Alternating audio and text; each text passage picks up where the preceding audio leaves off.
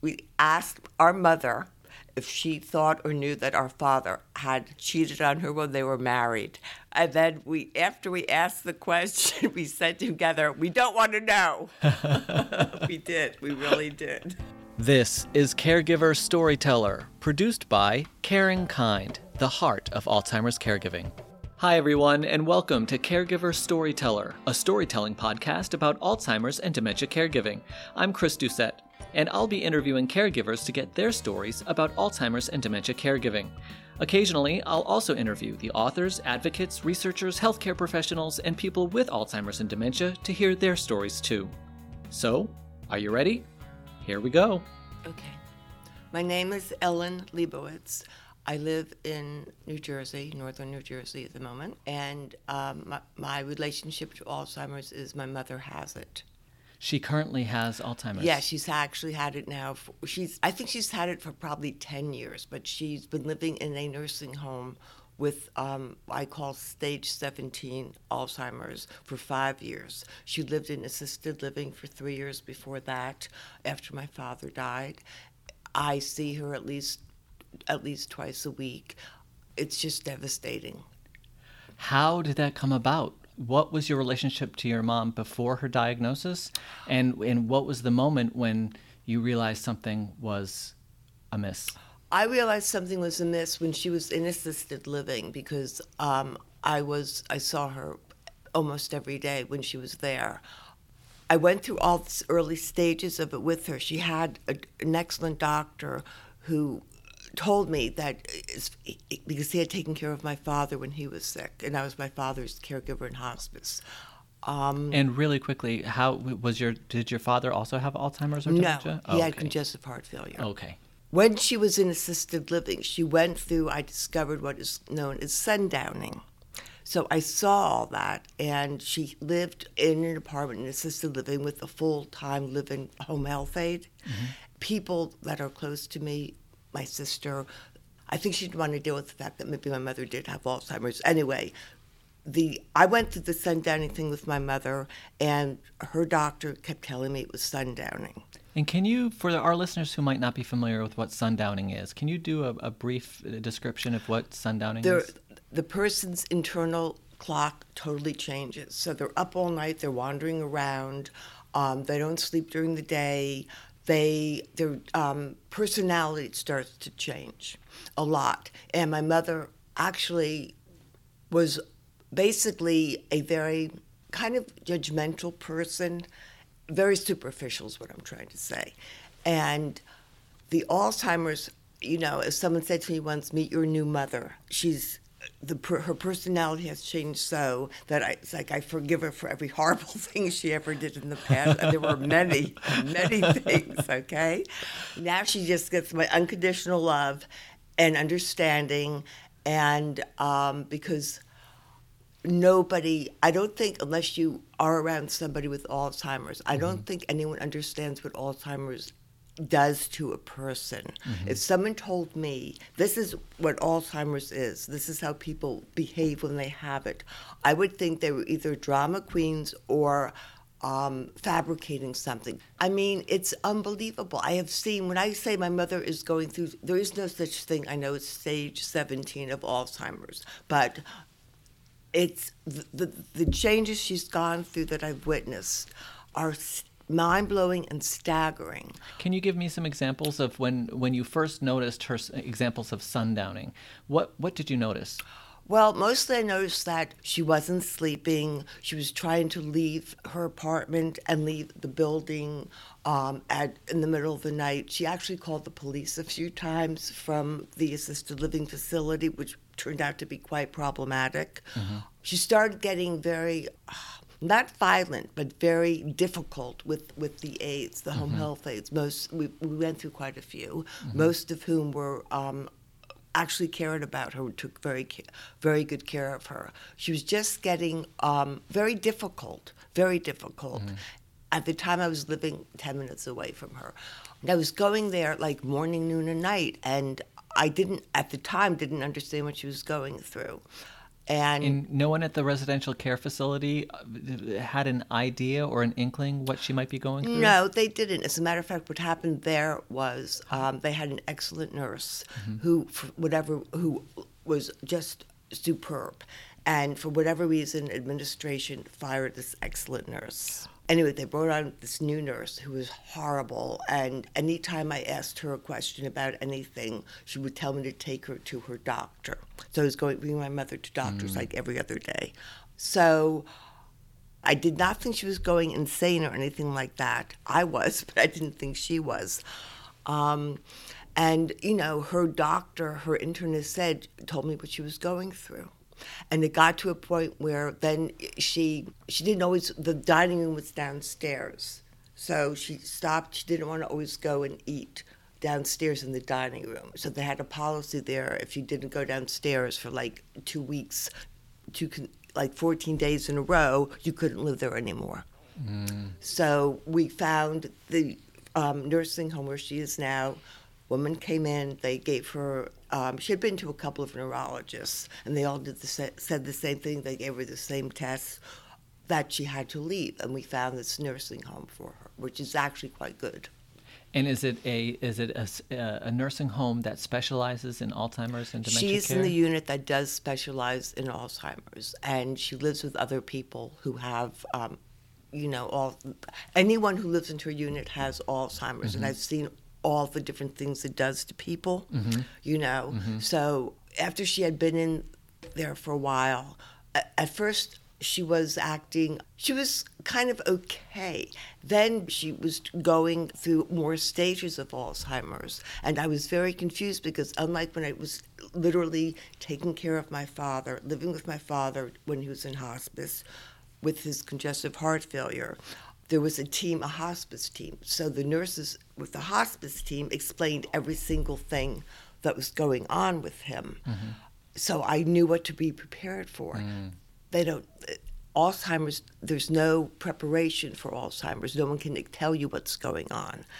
And so I was very confused. I had no idea. I started going on the web, Mayo Clinic, because they have a very good outline of what to expect. Right. But it wasn't really helping. And is this a period of time when she was at the former residential nursing? No. She was now in the the one nursing she's in home. right now. Yes. And you still feel like you weren't getting a lot of information about her dementia care. Not enough. Not enough Right. for me, because I have to know. Right. I have to understand, like, the science behind it, and I have Right. to understand what to expect. But you don't know there's no chart. No one can say, okay, in 2 weeks this is going to happen with her. So I started doing, as I usually do, a lot of research about Alzheimer's. And I started researching all of the Alzheimer's organizations here in New York. And I started I'm very big on calling people for information. So I did. And I spoke with and actually met with some people from various Alzheimer's organizations. And when I walked in to have meetings with these people, I have to say the environments were sterile, absolutely sterile in these places. It was as if the people who worked there, was as if, they just they needed a job and they found one in these places. I didn't like it. It wasn't me. And then I was Googling Alzheimer's New York, and I came upon Caring Kind. That's how I found Caring Kind. And I went to your website, and I saw that you were doing one of your lectures at the Times. At the Times Center, yeah. right. It was the one with David Schenck and David Hyde Pierce were on the panel. I went to it. And for those who might not know, the Time Center is an annual event that Care in Kind produces where we bring in some experts in the field of Alzheimer's and dementia care. And it might be science-focused, it might be behavior-focused, it might be residential care-focused, palliative care. And it's a big event and a popular one among people who are stakeholders, really, and volunteers or donors of Care in Kind. And so that's the event that you went to. Yes. Yeah. And I have to say, I got there, got in line. The line went around the building. And I burst into tears because I thought, oh, my God, all these people are here for the same reason I am. I stopped feeling alone. I had felt so incredibly alone because I was confused and there was no one to guide you through that process, right? And I felt such relief. So then I attended I sat through the event. I thought it was spectacular. David Schenk is, I think, brilliant. David Hyde Pierce is brilliant. Llewellyn Barkin spoke. Jed Levine spoke. Mm-hmm. I thought, oh my God, these people are amazing. I felt my comfort level shot right up. I was just, to say I was impressed with the event would be an understatement. I just felt tremendous relief. And I went out and I bought David Schenk's book that he had, I think it was called The Forgetting. The Forgetting, yes. that's right. Mm-hmm. Brilliant book, full of research, interesting to read. He spoke about the book, but I read the book and I thought this is perfect. And I kept going. I went to whatever events I could attend. Mm-hmm. The first time I ever walked into the offices of Care in Kind, the vibe got me immediately. It was the people who work at Care in Kind, such as yourself, are very unusual. They get it. They are there to help you. They are very knowledgeable. They've all been through Alzheimer's in one, shape or another. Mm-hmm. And they care. They are smart.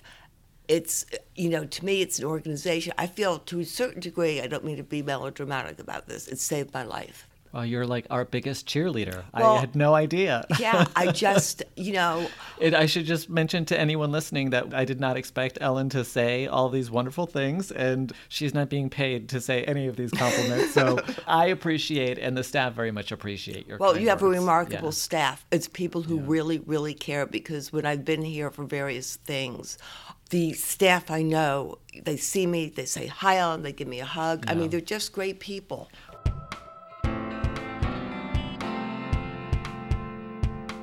The day that the admissions person from the nursing home came to assisted living to talk to my mother, to admit her, and told me, yes, she has Alzheimer's, I cried. Because I really, had I known what it was really going to be like, I would have cried more. But to hear your mother has Alzheimer's, it's chilling. Yeah. It's absolutely chilling. And what I've seen, she's actually been in this nursing home now for 5 years. I thought it was 4, it's 5. Mm-hmm. And the changes I've seen her go through are mind-blowing. If someone had told me she doesn't understand words anymore, so she babbles, she talks a lot, but it's all gibberish. I have no idea what she's saying. I never ask her questions because I think it's not good for her. She can't answer them. Every time she talks gibberish, and she talks about God and machines all the time, I have no idea what that means. All I do in response to everything she says is I smile a lot and I say, okay, Ma. That's my response to everything she says. Yeah. Okay, Ma. Yeah. When it was for her birthday, I go there. She doesn't know what birthday means. And I tell her happy birthday. I write down how old she is. She has no idea what I'm talking about. Right. That's very hard. Do you find that the level of care that she has gotten on the dementia care unit is more specific to her needs? Yes. Is her sleeplessness and her kind of antisocial behavior or combativeness, has that reduced since she's joined? So, yes. So they have kind of an operation and a process by which they are sensitive where to she is her. now. Yeah.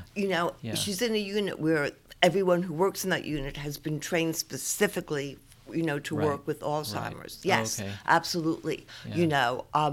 One thing I did notice is I used to see her once a week, and now I've been going more because I decided that she needed to have more physical contact with somebody. They talked to her there, of course, and she lives with other people like her, but I decided that she needed, human touch. She needed someone to touch her. Yeah. And what I also noticed some time ago is that if you go to touch her, like if I put my arm around her shoulder, she's terrified of being touched. And she screamed. The first time she screamed, "Stop that or I will kill you." She actually said those words. And then she follows it up. She starts kissing me like crazy. And the first time she did that, I don't even know what it was. I was thrown. I didn't know what to do. I just stood there and looked at her, and I just said, "Okay." And then she grabbed my hand, and she puckers up a lot because she wants to kiss me all the time, which is very odd because when I was growing up, she was not that affectionate. So there's a sense of, "Okay, Mom, too bad you weren't like this my entire life," Yeah, I mean, yeah. you have to look for the humor where you can find it. Yeah. What was she like growing up? Let's see. Slightly towards me, she was slightly cold, very, very concerned about appearances, very concerned about that, not very affectionate with me or really my sister, I guess. Not the best mother in the world, but it doesn't matter anymore. Right. I mean, because I thought to myself once when I thought, you should see her more often. I wasn't seeing her once a week because I thought I felt obligated. I didn't feel there was no obligation there. But she has Alzheimer's. There's no cure. They can't treat it. I don't know where this affection comes from that my mother has now. If it was always there, but I mean, it probably wasn't always there. But she'll sometimes she takes my hand, she'll kiss it. She's very big on touching my face now, or taking my hand and putting it on her face. That's why I go to visit her more often, because sometimes I think it's a good thing, as much as I miss my father, that he's not here because this would kill him. He loved her very much. What were they like as a couple growing up? Well, they clearly loved each other. They did. Although I have to say, when I was taking care of my father, when he was in hospice, my mother refused to see him the last 2 months of his life. I don't know if that had anything to do with the Alzheimer's. I think my mother couldn't manage. She couldn't handle things, and I can. I'm very good at. I think I'm just wired in a certain way. I'm very good at dealing with certain awful things, and that's okay. Am I a martyr? No. But I'll tell you, this Alzheimer's, I have never seen anything like it. If someone had said to me, this is how your mother's going to be with Alzheimer's, I would have said, "You're nuts." Yeah. I think, I believe that, I think my parents were very happily married. I think that my mother being slightly on the selfish side, I think when my father got really, really sick and when he was put in hospice, I think in her mind that he was the one who was supposed to take care of her. She wasn't supposed to have to take care of him. When he was put in hospice, I remember her saying to me something. She threw up her hands basically and said, "I can't manage this." And I said to her, "Mom, everything is manageable. I'll manage it." Unknown to me that, in fact, I wasn't going to be managing it for 8 months, because when my father was put into hospice, his doctor said to me, "Don't go home yet," meaning back to New York so fast. He has about 3 weeks to live. And he lasted 8 months. And the doctor thinks I took very good care of him. Of course, there was an entire hospice team. Right. But I thought watching my father die by myself, I thought that was going to be the worst thing that I could ever watch. This is different. This is different because, a nurse told me when it became clear that my father was actually now dying, she explained every single thing that was going to happen, and it did. There's no one to explain what's going to happen with Alzheimer's. Right. And there's no way to prepare yourself for it. Right. And you have to just, if I could say to people who have someone that they're either taking care of or they live with Alzheimer's, you have to live in their world. Your world doesn't matter anymore. Mm-hmm. It's their world. You know, if they say stuff that makes no sense, do not question them because they don't get it. And I do believe if you ask someone with Alzheimer's questions, they can answer them, but I think somewhere in there they know that they can't answer a question. Right. So I tell people, don't ask them questions. And of course, some people do. They say, oh, Ellen, everybody deals with this their own way. Yeah. You know, I don't think that's right. What's your mom's name? Her name is Ruth. Ruth? Mm-hmm. What was Ruth's response and reaction to her own diagnosis of Alzheimer's? She didn't know. She didn't know. No, she didn't know. When I took her to 2 neurologists. I was told, do not tell Mom she has Alzheimer's.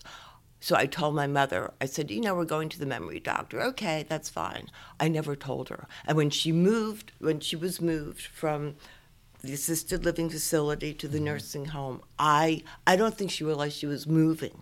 I don't. But when she got in there, she may have realized she was in a different place, but to what degree, I don't know. Mm-hmm. And the first few weeks she was there, I would see her and say, oh, Mom, don't you love your new hotel? This is, you know, you picked this hotel. So even now, if once in a blue moon she'll say something about going home, I don't even think she understands what that means. Mm-hmm. You know, I'll say, oh, Mom, but you live in this beautiful hotel that you picked. Mm-hmm. I do not believe my mother is aware that there's anything wrong with her, which is good. Now, was that approach a decision by you, or do you and your sister share caregiving decision-making? I see my mother once to twice a week. My sister sees her much less because my sister, she travels a lot for her work. Mm-hmm. So her schedule is simply not her own at all. Mm-hmm. And, you know, my sister will tell me when she sees my mother, you know, I was around my sister once when she saw my mother, and she was asking my mother a lot of questions. And I told my sister, I didn't think she should do that. I said, she can't answer them. And she said, you know, you handle it your way, I'll handle it my way. So I handle it my way. Right. You know. It sounds like you had maybe a closer relationship with your father than your mother? Absolutely. Yeah? What Yes. was he like growing up? My father, very, very loving, very, very sentimental. Mm-hmm. As a matter of, when I was taking care of him, he had certain procedures done in the house. He knew he was dying. He knew that.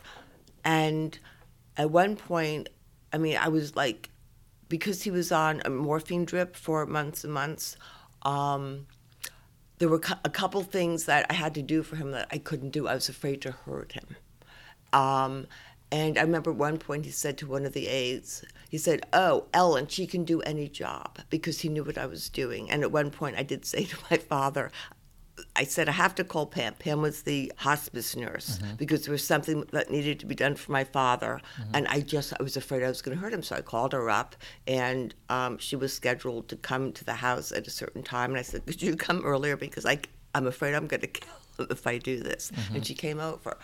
But I think when you're taking care of someone, under circumstances that you never could have imagined. I never would have imagined that my mother would not want to see him in the last 2 months of his life. She had hurt her back, so she was in a rehab facility. She stayed there for 2 months after she wanted to be released, so she didn't want to see him. So she just lived at this very overpriced facility for 2 months. When he was prescribed hospice by his doctor, he wanted to do it in the house, at home hospice, so he could be with his family. Right. Well, that family turned out to be me. My sister was unavailable because of her work. She had no choice. And my mother was elsewhere. What was his name? Harold. And I did it. And, you know, to a certain degree, I may have overcompensated with my being on duty 24/7, but I think it was because my mother wasn't there, you know. Because you were the primary caregiver, it sounds like, mostly for both, did that lead to conflict with your sister? No, it didn't, because she literally, without getting specific here, my sister was making a movie at the time, and she could not She had actually told the director that her father was very seriously ill and dying. Could they do it another time? And his answer was now or never. Right. Okay? So that was the end of that. And she was calling my father all the time. So she was a wreck, you know. Mm-hmm. So no, she knew what I did. She absolutely knew what I did. With my mother, you know, Alzheimer's is so different. If someone said to me, describe all the stages your mother's gone through, there have been many. If you read someplace what the stages of Alzheimer's are, my mother's been through all those stages. The only stage she hasn't been through is where you choke to death because you don't remember how to swallow anymore. That's the last step. She hasn't gotten there yet. You know, I could say, do you have 6 days? And I'll tell you, you know, it's a lot. When I go to visit my mother, I never, ever know what it's going to be like, really. Right. I don't, you know, and I do tell her my name a lot because I think she's forgot it when I do say, Mom, my name is Ellen. Your name is Ruth. My name is Ellen. And she'll look at me and she'll say, I know that, you know, which of course she doesn't, because when I used to walk into where she is now, everyone's they were all in one large room and then there were smaller rooms around. She used to start yelling, Ellen, Ellen. She started waving when she saw me. Yeah. Now she calls me ma'am when she sees me. Ma'am. Ma'am. You know, I know Not miss, but ma'am. Ma'am, yes. Well, she calls people because she doesn't remember names. She calls everybody there either sir or ma'am.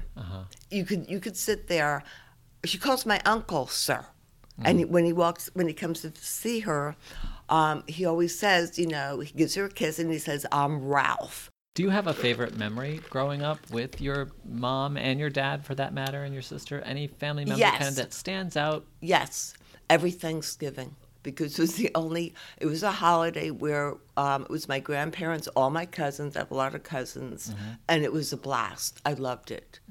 My father, he died 8 years ago, a week before Thanksgiving. And for me now, I don't like any holidays. I just don't. I loved it. It was fun because I happen to be Jewish. So all the other holidays were sprinkled with, you know, rituals. Right. Passover's 18 hours with the Seder, you know, that kind of thing. Right. I loved Thanksgiving. It was a tremendous amount of fun. I don't like it anymore. Was your father aware that your mom didn't want to see him the last 2 months? I don't know. I think he was aware of it. Because he was in a lot of pain, you know, towards the end, and he would cry a lot, you know. And I remember one night when he was in a hospital bed in the bedroom, and he was crying, and I remember he was hooked up to a lot of things. And I remember I was afraid that I was going to hurt him, but I said, the hell with it. I climbed into his bed with him, and I just held him, you know. And like all night he was crying, you know, and part of me thinks he was crying because he knew he was dying, you know, and I think, yes, he missed my mother. You know, he never said, I miss your mother, but of course he did. He loved her very much. And after he died, I remember one day my sister and I asked my mother, it was actually very funny because here we are, 2 grown-up women. We asked my mother, Ma, when you wouldn't see Daddy when he was dying, is there a reason? We asked our mother if she thought or knew that our father had cheated on her when they were married. And then after we asked the question, we said together, we don't want to know. We did. We really did. We did. Okay. 2 grown women. You know, Ma, did Daddy cheat on you or do something like that when you were married? And her answer was, no, he was a very good husband. We were trying to figure out what the source was. What was the problem here, right. You know? Right. What do you think? Some of my friends think that she had Alzheimer's had just crept into that point. Right. When he was admitted to hospice, and when she found out, because I remember when they brought all the hospice equipment to the house, like the hospital bed and everything else, she went crazy. She didn't like it, she said, because my mother was an interior designer when she was younger and working. And it made their bedroom, which looked like an interior designer had done it, not my taste, but hers, It made it looked like a hospital room, and she hated it, and she wanted the hospital bed gone. He needed it, and we had a horrible fight with her. It's staying. We told her it's staying. I think she couldn't handle it. She couldn't manage that. What she thought was going to be her perfect life wasn't. No one's life is, I think that was it, and I think that made part of me feel, and I actually do believe this, that everything is manageable. It just is. You have two choices. You can either manage life or you can't give up. There's no point to that. And so what have you learned through this process? How did you take care of yourself? And what's your anchor to keep you sane through all of the caregiving that you've done in the past few years? I think my anchor with my mother, my anchor with my father was that I had a support team there all the time. That who explained, because it's science. They know what's going to happen. With my mother, I think it's reading everything I can read about Alzheimer's, and honestly, coming to the Caring Kind events that I come to and talking to people here, because that's all you people do. That's all you people do. And I believe your slogan is the heart of Alzheimer's caregiving, is also the heart and soul of it. You walk into your offices, and the vibe is we care, and it's people. I don't think anyone's here because they couldn't find another job. I think, seriously. It's like me today doing this. I figure if one person hears what I have to say and it helps them at all to know that you're not alone, there's no formula to any of this. It's not a disease that people can say, there's no direction to it. You can't cure it. Well, right now you can't even treat it. After my father died, I just hated my mother. I hated her for what she did or what she didn't do for my father. I hated her. And now, there have been times I don't really feel like this because I couldn't do it by myself. But there have been times when I thought if I could just live with her, I can't because it takes so many people to take care of her. Right.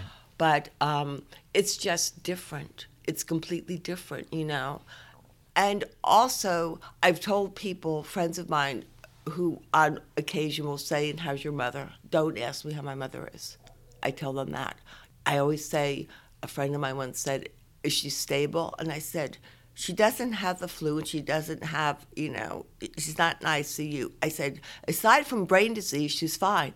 So I think sarcasm helps here, because I don't like it if people say, "How's your mother? How do you think she is?"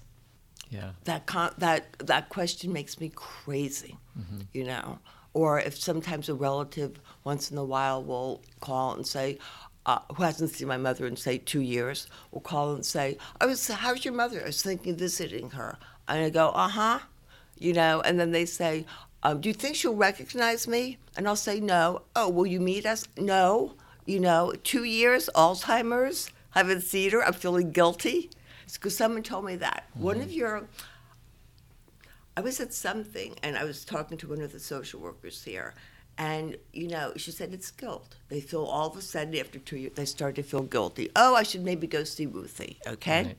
And, "Will you meet us there?" "No, I won't, I won't. She's not going to know who you are, and if you try to explain it or she doesn't know what the word cousin means, forget it." Actually, sometimes I get a little nasty, and I don't hear from them again, which is the point. I don't want to hear from you ever again, We've got to wrap up, but if you were to meet a person who is just starting on their caregiving journey, what's the one piece of advice you would give them? It doesn't matter what this person ever said or did to you in your entire life. Show them unconditional love. Short and sweet. Ellen, thank you so much for coming in. Well, thank you. It was a pleasure. I hope I helped someone. Thank you so much for listening. If you'd like to share your story, go to caringkindnyc.org/podcast. Maybe we'll use your story on the show. We'd love to hear from you. Please subscribe to this podcast and leave some glowing feedback. We love positive reinforcement. I'm Chris Doucette, and you're listening to Caregiver Storyteller, produced by Caring Kind, the heart of Alzheimer's caregiving.